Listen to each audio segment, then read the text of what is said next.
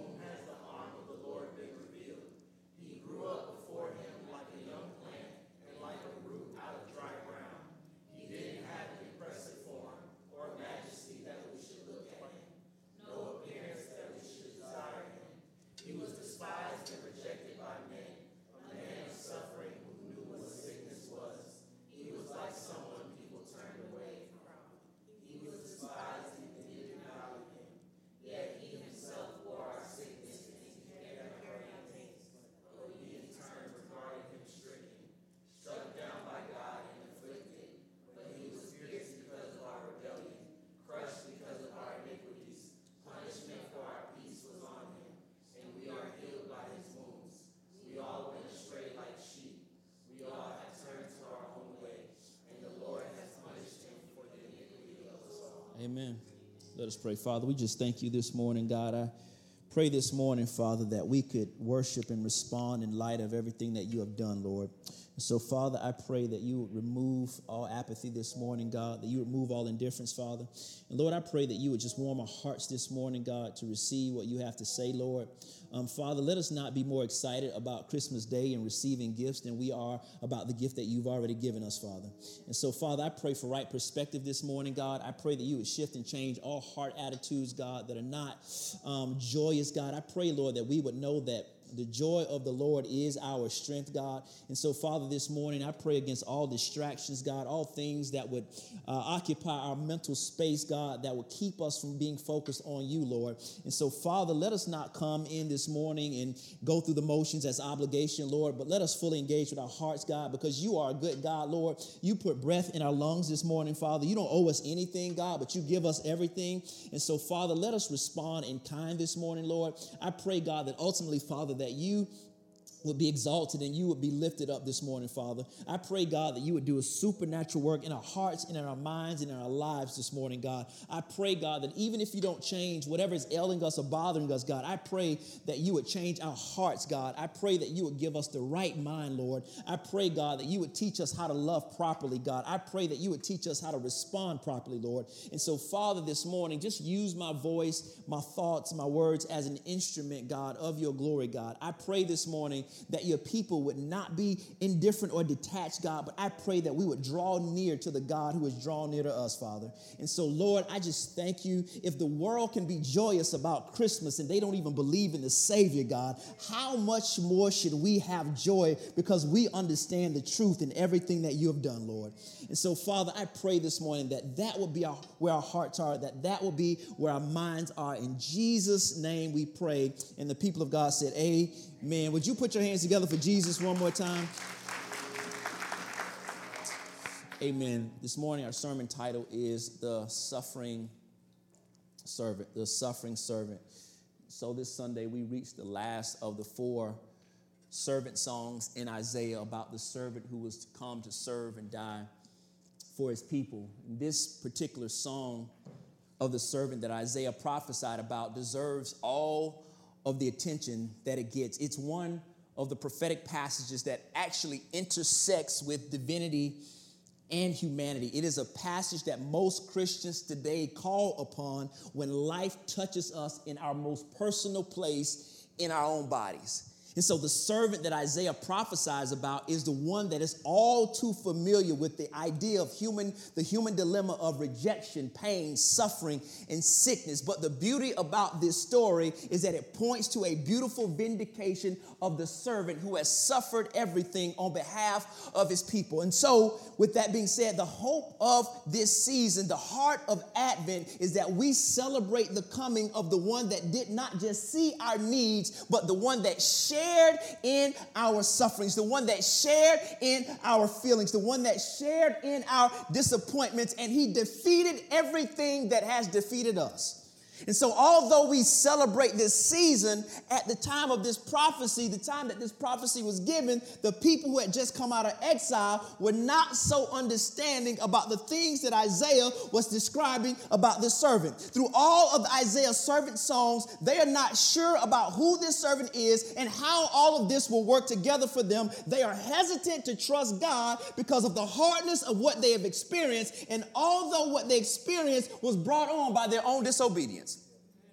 And so they're questioning God. They're not sure they want to trust him, as if he did something wrong, but actually the feelings and the insecurities that they had was all their own doing.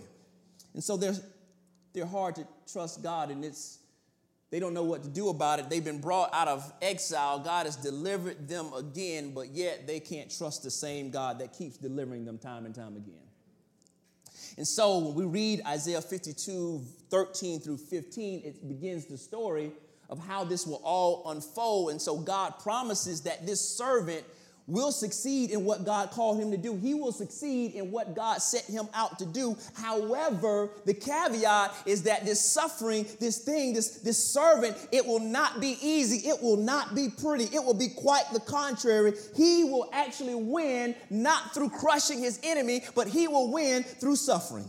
And so the suffering will be so great that his physical appearance will mess his face up, his appearance so much that people will not want to look at him. It will be hard for people to see him. He will be disfigured in the way he is formed. And because of his suffering, people will not even think that he is a human being. He will be messed up with what people see from their eyes. And so no one will be impressed by him. And certainly no one will see this suffering servant as a Messiah. But the same thing that makes people turn away from him will be the same thing that God will use to vindicate him. And so God will exalt him eventually. His victory will be so uncommon that when kings and people of the nation see what happened, they will be stunned in silence. And so Isaiah 52 ends where the servant will eventually end. He will be exalting and he will be victorious, but he got to go through some stuff before he gets there. There's got to be pain before the victory comes. And so this particular song that this prophet is speaking to Israel in the future. Here's what Isaiah is doing. He's speaking to Israel about the reaction they will have after the events of the suffering of the servant. He's talking to them about how they will respond after everything he has predicted will happen. He's describing to them their aha moment. Somebody says something to you, your grandmother says something to you, your mom tells you something when you're young, you get into your adult life, it makes no sense when you're a teenager, you get to be 25, 30 years old, you're like, oh, that's what she was talking about. And he's describing to them the aha moment that they will get when they realize what the suffering servant was supposed to do, all while he talks to them about an event that will happen 7 centuries later.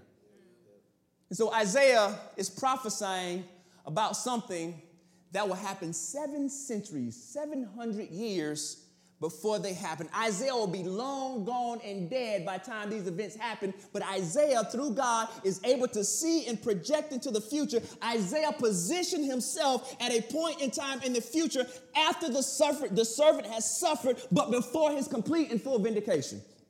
And so it puts the narrative in this place where this suffering servant has come. He's done what he's supposed to do, but he has one final act to come, and that's what you and I are waiting on. They were waiting on the first act, but you and I are waiting on his second act. And so this is where they are. And Isaiah, the prophet, is now speaking on behalf of Israel and what their response will be and how they will respond in their aha moment. And so the first 2 verses, or the first verse, actually asks 2 rhetorical questions. And here's what it says. Who has believed what we have heard? And to whom has the arm of the Lord been revealed? And so this is them having finally understood, having finally seen see what happens, and now it all makes sense. And so they've turned and they've repented. And so their response to everybody is the reason they're asking this rhetorical question is because they are shocked that someone that suffered so much could be vindicated by God. You see, you got to understand, in ancient antiquity, if somebody suffered, they were suffering because they did something wrong. It's just like us today. We see something going wrong in somebody's life. We see something go out of whack, and we be like, what do they do to get there? The first thing we do is look to blame something somewhere. And so they had the same thought process that if something is going wrong in this person's life, it must mean that they've done something wrong and God is getting them back or God is punishing them. And so what he's using is, he's like, no, not everything that happens to somebody is because of something that they've done. Not every misfortune is because somebody did something to deserve it. Not everything that we find ourselves falling into that is hard for us, or some suffering or some sickness or some pain that we experience, none of that, or sometimes none of that has anything to do with anything you've done wrong. It's just what God is using to grow you and get you closer to him.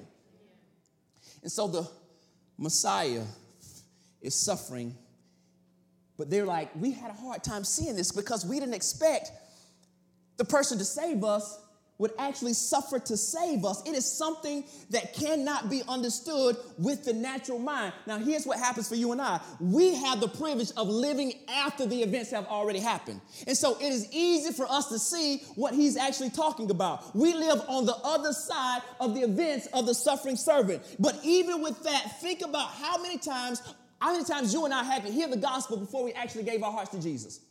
How long did you grow up in church before you decided to take God serious? The message didn't change. Your Bible didn't change. They didn't do an updated translation so you could finally get it. No, you heard the same message your whole life, but no matter how many times you heard it, you were not able to respond to it. Your flesh kept getting in the way, but then one moment, one day, it all made sense to you. Your eyes were open, and you were like, why didn't I do this the whole time? And so this is where they are. And so the only reason you and I responded wasn't because of some good preaching. The only reason you and I responded wasn't because somebody that was persistent in their evangelism. The reason that you and I responded to God is because of God. God, through the Holy Spirit, decided to open our minds so that we can receive and know and see who God was for who he is. The only reason you and I are saved is not because of somebody's eloquent preaching, not because you grew up in church, but it is the sheer mercy and grace of God that you and I are saved, and God gets all the credit and God gets all the glory. He just uses people. Amen.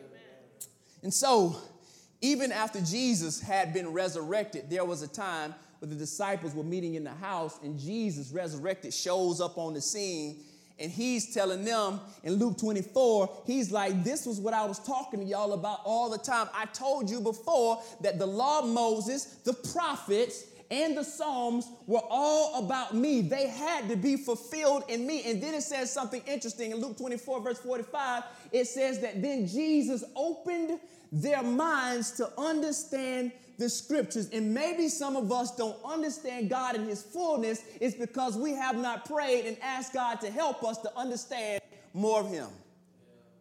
And so we approach Bible reading in the flesh. We're superimposing ourselves in the text. We David. We the hero of every story. We the comeback kid of every story. As opposed to saying, God, open my mind, open my eyes to see exactly what you want me to see. God, why is it that I read this one thing and it has no effect on my heart? Why is it that I read this one portion of scripture and I'm eager to overlook this and I'm like, yeah, I'm going to go ahead and pass on by that one. And so we treat the Bible like it's a buffet. But we got to pray, God, open my mind and open my heart to receive everything that you say in your word, and help me to trust you so that I can glorify you with my entire life. Amen? And so it is hard to accept sometimes.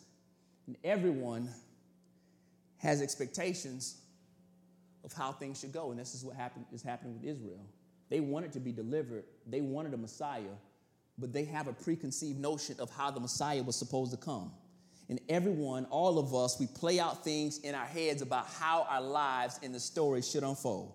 Typically for us, the ending is something heroic, and God comes in and saves us right the way we wanted and in the nick of time. He comes just like we wanted.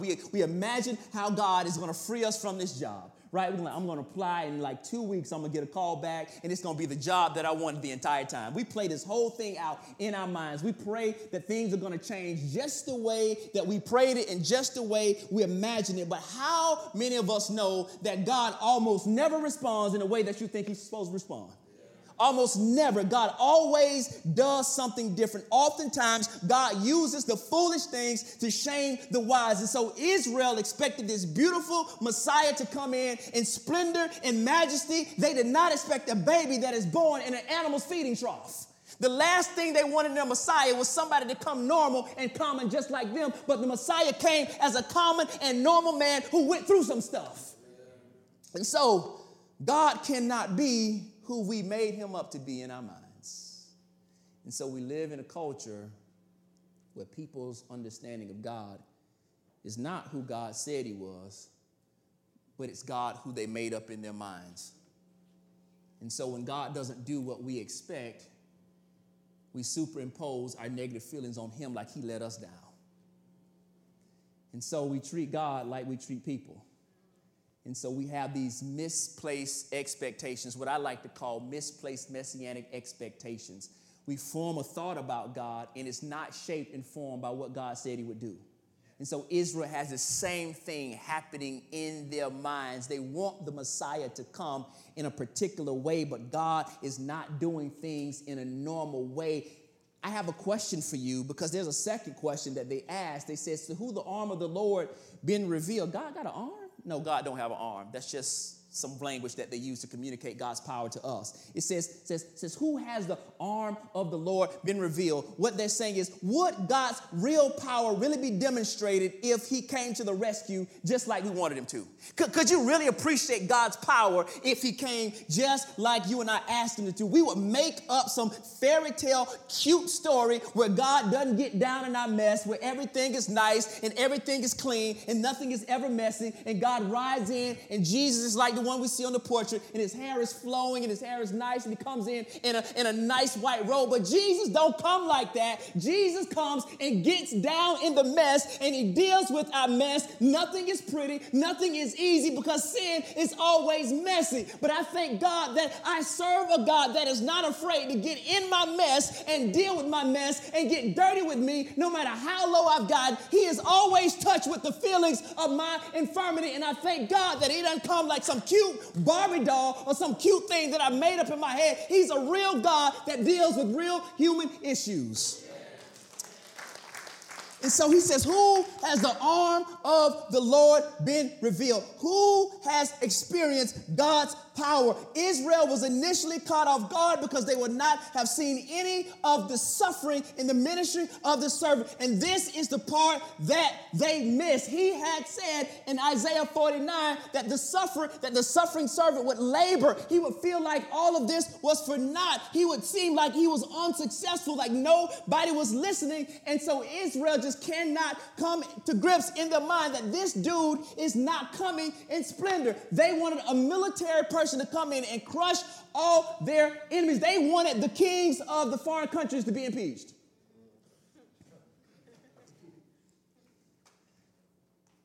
They was like, get him out of office. And God was like, the political issues are the least of your worries. You got something deeper that needs to be dealt with.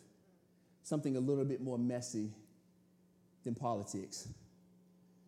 You have a sin issue. And so even if I crush them, but I don't deal with your stuff, you end up in the same predicament. Yeah, that's good. And all the while, through his suffering, God is showing off his power.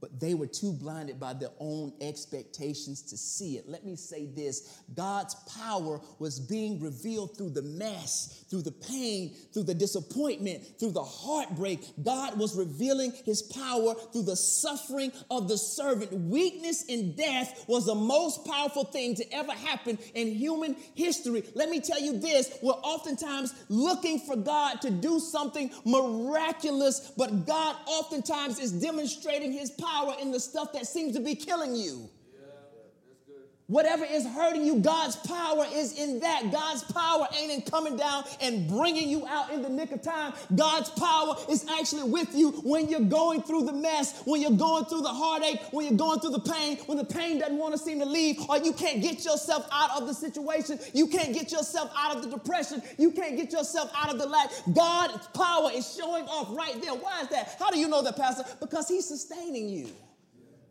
He's sustaining you. God's power is oftentimes revealed in the mess, not when he gets you out of it. But if you're waiting to say, that was God when you come out, you miss the goodness of God. Yeah. Paul said it like this. Paul had this issue, this physical issue in his body. And Paul, the apostle, is praying, Lord, take this thing just get rid of this pain. Get rid of it. And it doesn't tell us what it is. So we don't know what kind of issue Paul has. We just know Paul has an issue. And the apostle Paul is praying that God would remove it. And God would not take this away. If anybody prays and should get God to respond, it has to be the apostle Paul. He's got all the books in the New Testament. He's writing everything. If anybody, God was going to respond to their prayer, it had to be Paul. But Paul found out something that God said to him, and he reveals it to us in 2 Corinthians chapter 12, verse 9. Here's what he said. But he said to me, my grace is sufficient for you, for my power is made perfect in weakness. His power is made perfect in our weakness. Maybe you're looking for God to come rescue you, and God is like, no, my power is with you right now while you're going through it.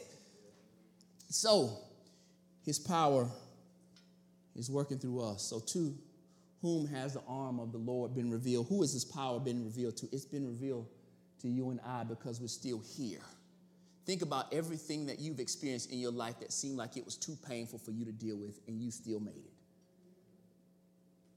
The power wasn't when you got out of it. The power was when you were still in it.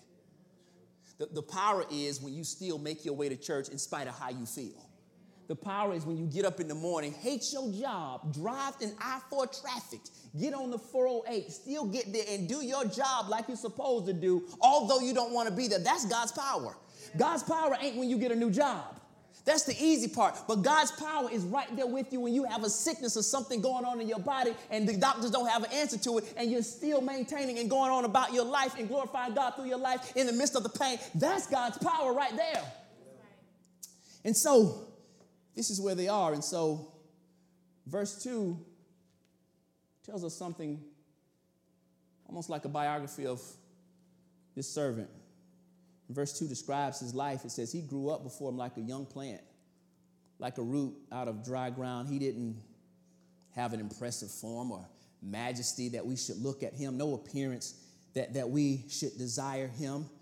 Not only could they not perceive his power, they were put off by the Messiah's appearance. He didn't come from a place that many people would expect the Messiah to come from. When they say a plant, he grew up like a plant, they're talking about a plant that will come out of a dry place that has no precipitation. A plant that will come up through the cracks and eventually be withered away by the sun. He stood no chance. There was no chance for this guy by the way he looked. This could not be the Messiah. He would not be successful if we're just looking at appearances. He looked regular. He was a regular looking person. He didn't have no filter on his Instagram pictures. He didn't have this faulty expectation that when you see him on Instagram and you see him in real life, he looked completely different than he looked on his Instagram pictures. He didn't have no filter to his life. He was who he was. And so people were put off by it. People put off by it. He didn't have an aura. When he walked into a room, nobody said, man, that's the Messiah. When he was in school, nobody voted him to be most popular. He wasn't most likely to succeed. He wasn't the best. There was nothing desirable about this Messiah. He lived a life of rejection. It says he was despised and rejected by men. He was one who suffered and he knew sickness. He was like someone people turned away from. He was despised. People didn't value him. They treated him like some terminally ill person. They treated him like some person that had some terminal disease that nobody wanted to be around. If there was an elementary school and he was the kid at the table that nobody wanted to eat lunch with. That if you sit next to him, you're automatically no longer cool. This is who this Messiah is. He's despised. He's grossly underestimated. Nobody wants to be around him. He knew what sickness was. Nobody took him serious. When I think of somebody being undervalued, I'm a sports fanatic. I think about something that happened in February of 1990. One of the biggest upsets in sports history. There was a 24-year-old undefeated heavyweight champion by the name of Mike Tyson. He's 37-0 in 1990, and he comes into a match with this bum of a boxer who's already lost 4 matches. He's past his prime because he's in his late 20s, going on 30. Mike Tyson, his last fight before this fight lasted all of 93 seconds. I don't know if you know anything about boxing, but if you know anything about boxing, in the 90s, in the 80s, Mike Tyson was feared. Mike Tyson was like the boogeyman. Like if you fighting Mike Tyson, you better make sure you got an insurance policy. Mike is about to wreck your whole life. Nobody stands a chance against Mike in his prime. There's a game system out before y'all were born called Nintendo. It's called Nintendo. And Nintendo had a very popular game called Mike Tyson Punch-Out. And so you this little dude, you fight all these boxers before you get to the final match with Mike. And I don't know a soul. I still, all my teenage years of growing up, or preteen years of playing this Nintendo, I never met anybody that could beat Iron Mike. Nobody won this game. There wasn't no cheat code.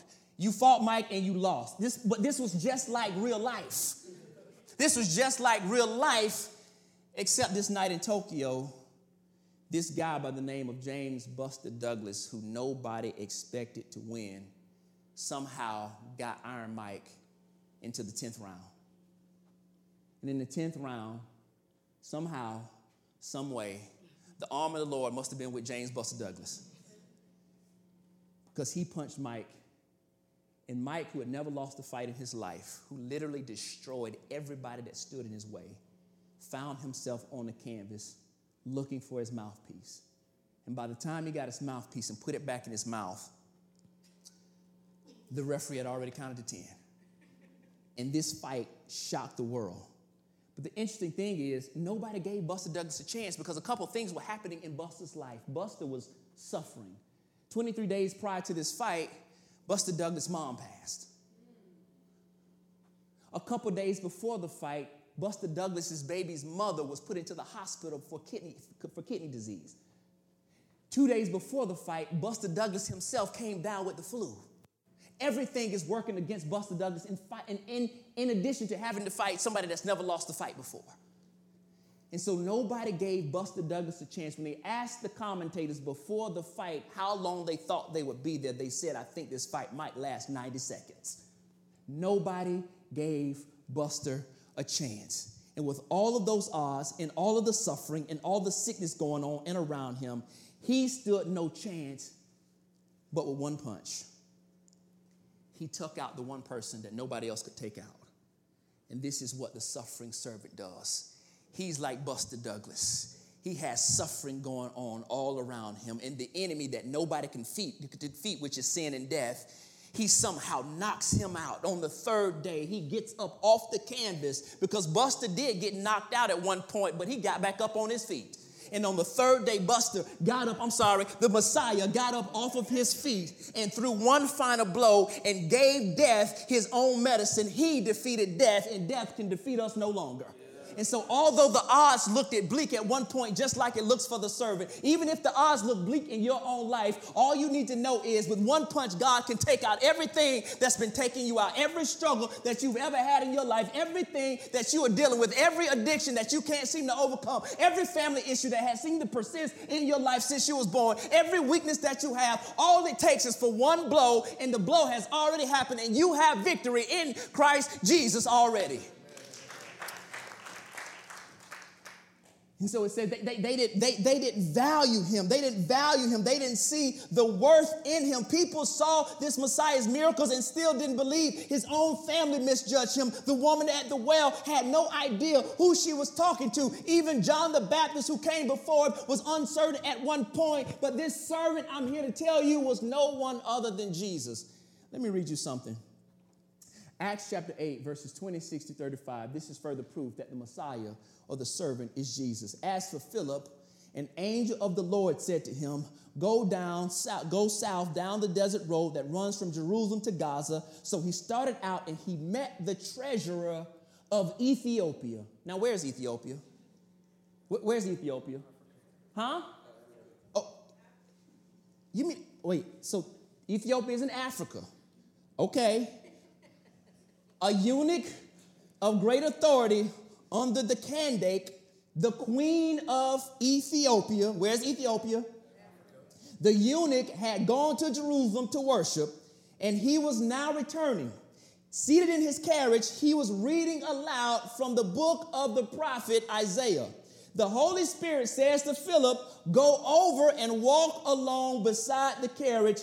Philip ran over and heard the man reading from the prophet Isaiah. Philip asked, do you understand what you're reading? And the man replied, how can I unless someone instructs me? And he urged Philip to come up into the carriage and sit with him. The passage of scripture he had been reading was this. He's reading verses 7 and 8 that we didn't read today, but of the same passage. He was led like a sheep to the slaughter, and as a lamb is silent before the shears, he did not open his mouth. He was humiliated and received no justice. Who can speak of his descendants, for his life was taken from the earth? And the eunuch asked Philip, tell me, was the prophet Isaiah talking about himself or someone else? So beginning with this same scripture, Philip told him what? The good news about Jesus. So what happens? This ain't a part of my message, but I think you need this in your arsenal. This Ethiopian eunuch. Where's Ethiopia again? Oh, sorry. Right. So he receives this good news about the gospel. He works for the queen of Ethiopia. He goes home after receiving this message. So how in the world can somebody tell me that there was no gospel in Africa?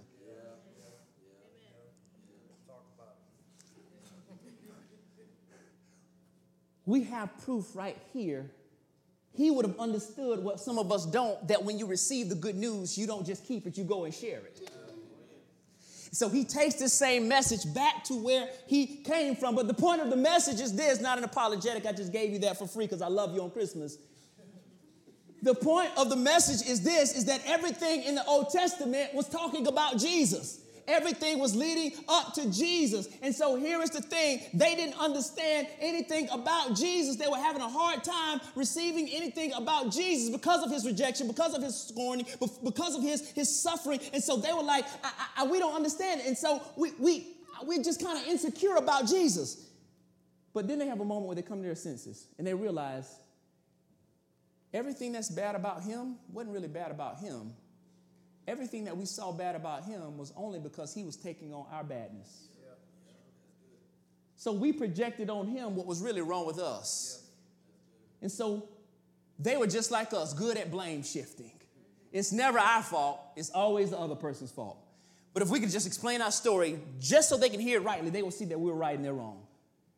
And so they come to this realization. Here's what it says in verses 4 through 5, and I want you to see this. Here's the realization that Israel came to.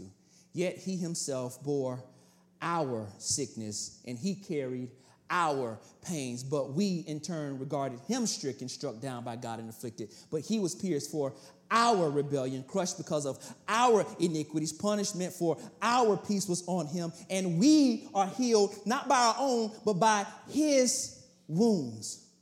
And although we despised him, there was never really anything wrong with him. The reason he looked deformed, the reason he suffered, was because he decided to stand in our place. He was taking on the iniquities of the people. He knew that our sin put us at odds with God. And so God, in his sovereignty, knew that the only way to have a relationship with us was to deal with our sin problem. The only thing is, if we deal with our own sin problem, there's no life left for us. So the only way to deal with the sin problem is to get somebody who is human but not sinful but also divine at the same time. It has to be somebody that sits on both ends, that is familiar with both, that can mediate both parties. And so what does God do? Because he loves us so much, he wants to have a relationship with us. So he sends his son not to just die for us, but to stand in our place.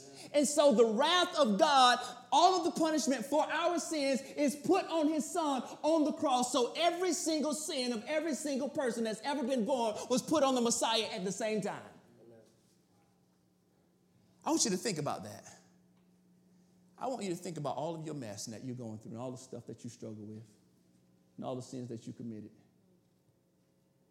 And I want you to think about everybody that's ever been born. And Jesus takes on each and every sin one at a time. And the only response God has is to pour out his wrath. But we love Jesus because somebody stood in our place. He was willing to do for us what we could not do for ourselves. How is it possible for a guilty person to be made righteous? How can God treat bad people like you and I as though we're good? The only way he can do that is if there was a substitute that stood in our place, that took on our sin, all of our guilt, and all of our shame. And so he stands in our place and bears the weight of our sin. Why would he do that? He had to become like us for us to become like him. And so this morning we sang this scripture. We sang 2 Corinthians chapter 5, verse 21. He who knew no sin became sin so that you and I might become the righteousness of God in Christ Jesus.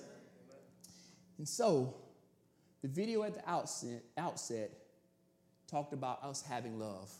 But the very essence of love is God being a substitute for us and standing in our place. You don't truly love somebody unless you're willing to bear their junk. Love ain't a feeling. Love is an action. God didn't just have funny feelings with us. God saw our plight and he did something about it. He was moved to actions. This is what makes God good. This is what makes the gospel not just gracious, but it's scandalous. This is a scandal. That bad people could become good. Yeah. That evil people could be made right with God. Evil people who do not deserve it and would at times would not appreciate the person who died for them. That is scandalous that God would still love us. It is scandalous that God would still love people who would still be disobedient for us. And so that is what we're celebrating this Christmas. We ain't celebrating the gifts that people give us. We're celebrating the gift of life that God already gave to us. That is the joy, and that is the beauty of Christmas. The joy ain't about the Christmas tree. The joy is actually about the cross. That's what I'm going to do next year. Tell my wife, take down this Christmas tree. We're putting up a cross. We're putting up a cross. And so, last thing I want to say is this. It says this, that his punishment was for our peace, and by his stripes we are healed. By his stripes we are healed. And oftentimes when we hear that in church, or we hear it amongst Christians, oftentimes we put it in the context of physical healing. We put it in the context of miracles. And so, I don't know if you know recently, there's this thing going on in Christendom, but there's this 2-year-old baby that passed away unexpectedly. And her parents, after she was pronounced dead at the hospital, her parents decided to get people and ask people that they would pray that God would resurrect their baby. Not while she's just at the hospital, not while the baby's on life support, but they prayed for people to believe that God would resurrect this baby. So I wasn't understanding in the beginning, like, the details of it. So I was like, oh, maybe she's in a coma and they're just saying she was pronounced dead but still on life support. No, the baby was actually dead and in the morgue. And so instead of planning for a funeral, her parents are praying for her to be resurrected in the morgue. So everybody's on social media praying. And the question becomes, should we still be praying for miracles like this? Should we use Isaiah 53 as a passage to ask God to heal somebody miraculously? Pastor, should I pray for miracles? Sure. Yeah. I don't. If something happened to me right now, if I fall over, now I wake up, I'm going to be mad if y'all didn't pray. I'm going to be really upset. If I get to heaven and I realize, Pastor, they didn't even pray for you. they was making plans while you was dead. They was like, man, we got to find us another pastor. I'm going to be really upset from heaven. I'm going to come back and mess with somebody. It's just what I'm going to do because I'm petty like that. But yeah, you should pray for miracles. You should pray for someone to be healed. But the truth of the matter is, when he says, by his stripes we are healed, we sell God short when we narrow this down to physical healing. Because more than God wants your body to be healed, God wants us to be healed from sin. And so the stripes that he bore on the cross wasn't just for our physical healing, it was for the healing of our salvation. It was for the healing of our soul, because our biggest problem wasn't our bodies being ailed. Our biggest problem was a sin problem. How many of you know that when we think about Jesus and all he did in the earth and all the miracles he performed, everybody that he resurrected from the grave, every sick person, that body he made heal, all those people eventually died again. All those people died again. Even the people that he raised to life, they died eventually again. And so the thing about Jesus' miracles in the Bible, it wasn't to say, oh, that's cool and entertaining and we should do it. He was doing miracles to prove that he was actually the Messiah. And so the miracles were done to bring glory to him, not to the people that were praying for the miracle. And so when we pray for healing, yes, pray for healing, but pray, God, thank you for healing me of my greatest disease, which is sin. And so what should our response be to a Savior that has healed us, that has healed our wounds, that has healed us from the war of sin, that has accomplished our victory in his resurrection, that in the final days our healing would be complete? What is our response to a God like that? Our response is to worship, that we would obey God in everything we do. The second thing that we do is that we should remember what God has done, that we should never forget what God did for us. And thirdly and finally, we should consider the weight of our sin and thank God that he sent his son. But not only thank him with our lips, we should thank him by honoring him with our lives.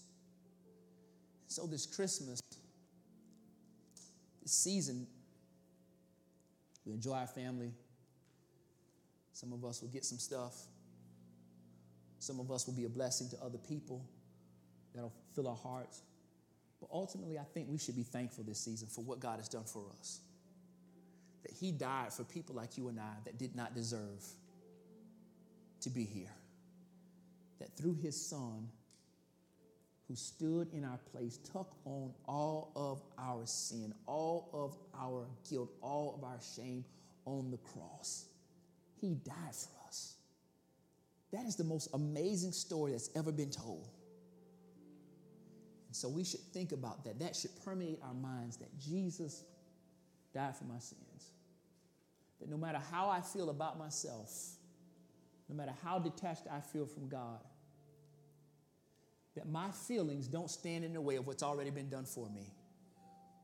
That if no one else loves me, that if no one else appreciates me, that if no one gives me anything this season, that God has given me the greatest gift by giving me his son. And so, let us remember the suffering servant, the Messiah that came to die for our sins. Let us pray. Father, we thank you. We hope you were blessed by the message today and would love to hear about how God is using this ministry in your life. You can connect with us online at outpouringorlando.com to share your story, request prayer, give financial support, or learn more about our ministry. We'd love to see you at one of our Sunday services if you're ever in the Orlando area. Thanks again for joining us today. Have a wonderful week.